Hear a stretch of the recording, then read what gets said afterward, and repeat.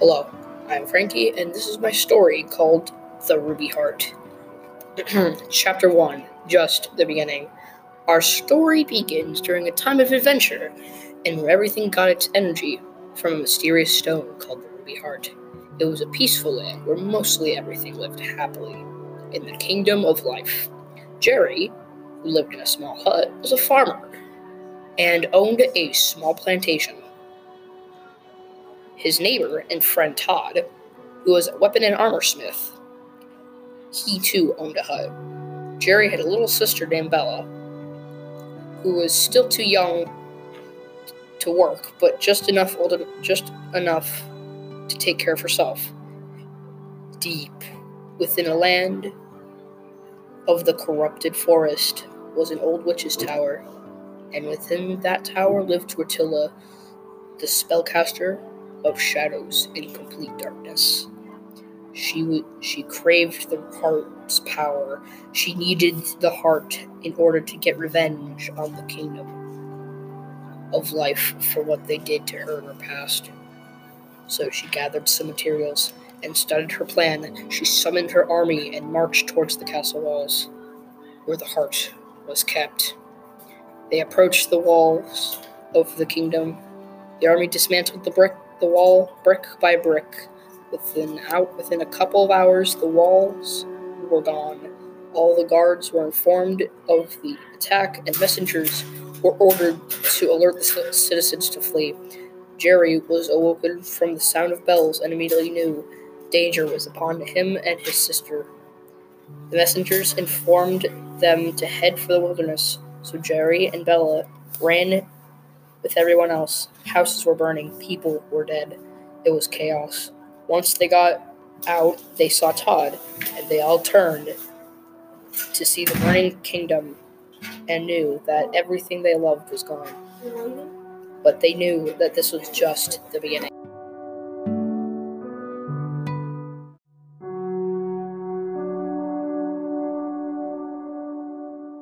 Chapter 2, Powerless King. As Jerry, his sister, and Todd, and the rest of the civilians start to leave what once was a flourishing kingdom, the king exclaims, "The heart! The heart is gone!" The search for the Rube Heart was unsuccessful, and it was never found. Jerry, on the other hand, had a good idea who it was. It was her, the one behind the attack. The name of Grutilla. Jerry takes his sister and Todd to a nearby tower and said, "Come on, let's go," he exclaims quietly. He said he knew an old friend who could help receive the lost heart.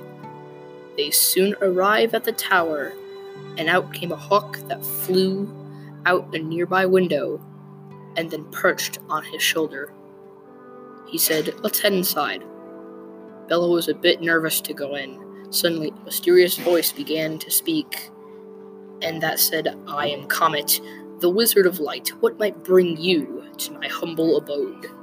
The man walks out and presents himself as a wizard.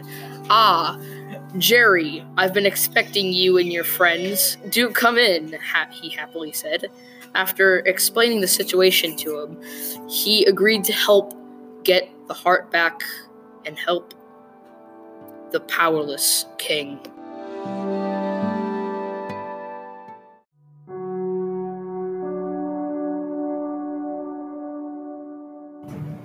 Hey, wake up, whispered Josh while poking Gwen's shoulder.